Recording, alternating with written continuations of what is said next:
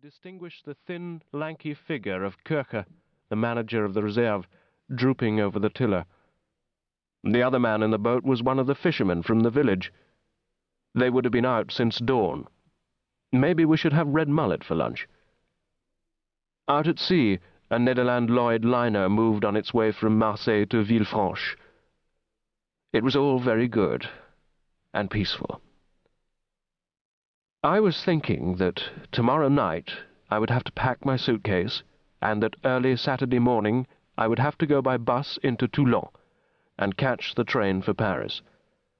The train would be near Arles in the heat of the day.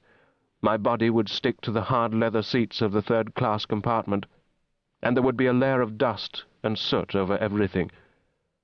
I would be tired and thirsty by the time we reached Dijon. I must remember to take a bottle of water with me, with perhaps a little wine in it. I would be glad to get to Paris, but not for long. There would be the walk from the platforms of the Gare de Lyon to the platforms of the metro. My suitcase would be heavy by then. Direction Neuilly to Concorde. Change. Direction Mairie d'Issy to Gare Montparnasse. Change. Direction Porte d'Orléans to Alésia. Exit. Montrouge. Avenue de Châtillon. Hôtel de Bordeaux.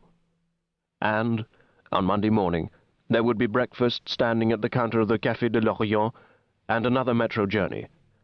D'Enfer-Rochereau to Étoile, and a walk down the Avenue Marceau. Monsieur Mathis would be already there. "Good morning, Monsieur Vadesi. You're looking very well.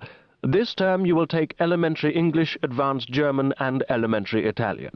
I myself will take the advanced English. We have 12 new students. There are 3 businessmen and 9 waiters. All are for English. There is none who wishes Hungarian." Another year. But, meanwhile, there were the pines and the sea, the red rocks and the sand. I stretched luxuriously, and a lizard darted across the tiled floor of the terrace. It stopped suddenly to bask in the sun beyond the shadow of my chair. I could see the pulse beating in its throat. Its tail lay curved in a neat semicircle, making a tangent of the diagonal division between the tiles. Lizards have an uncanny sense of design. It was this lizard which reminded me of my photographs. I possess only 2 objects of value in this world. One of them is a camera, the other a letter dated February 10th, 1867, from Deac to von Bust. If someone were to offer me money for the letter, I should accept it thankfully. But I'm very fond of the camera, and nothing but starvation would induce me to part with it. I'm not a particularly good photographer, but I get a lot of pleasure pretending that I am. I had been taking photographs at the reserve and had, the previous day, taken an exposed spool into the village chemist shop to be developed. Now, in the ordinary way, I shouldn't dream of letting anyone else develop my films. Half the pleasure of amateur photography lies in doing your own darkroom work. But I'd been experimenting, and if I didn't see the results of the experiments before I left Saint-Gatien, I should have no opportunity of making use of them. So I'd left the film with the chemist. The negative was to be developed and dry by 11 o'clock. The time was 11:30. If I went to the chemist's now, I should have time to get back, bathe, and have an aperitif before lunch. I walked along the terrace, round through the gardens and up the steps to the road. By now the sun was beating down so fiercely that the air above the asphalt was quivering. I had no hat, and when I touched my hair it was burning hot. I draped a handkerchief over my head and walked up the hill, and then down the main street leading to the harbour.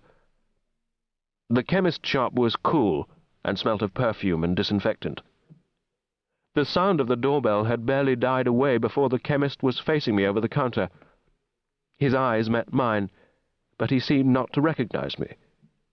"Monsieur, I left a spool of film yesterday to be developed. It's not ready yet. It was promised for 11 o'clock. It's not ready yet," he repeated steadily. I was silent for a moment. There was something curious about the chemist's manner. His eyes, magnified by the thick pebble glasses he wore, remained fixed on mine.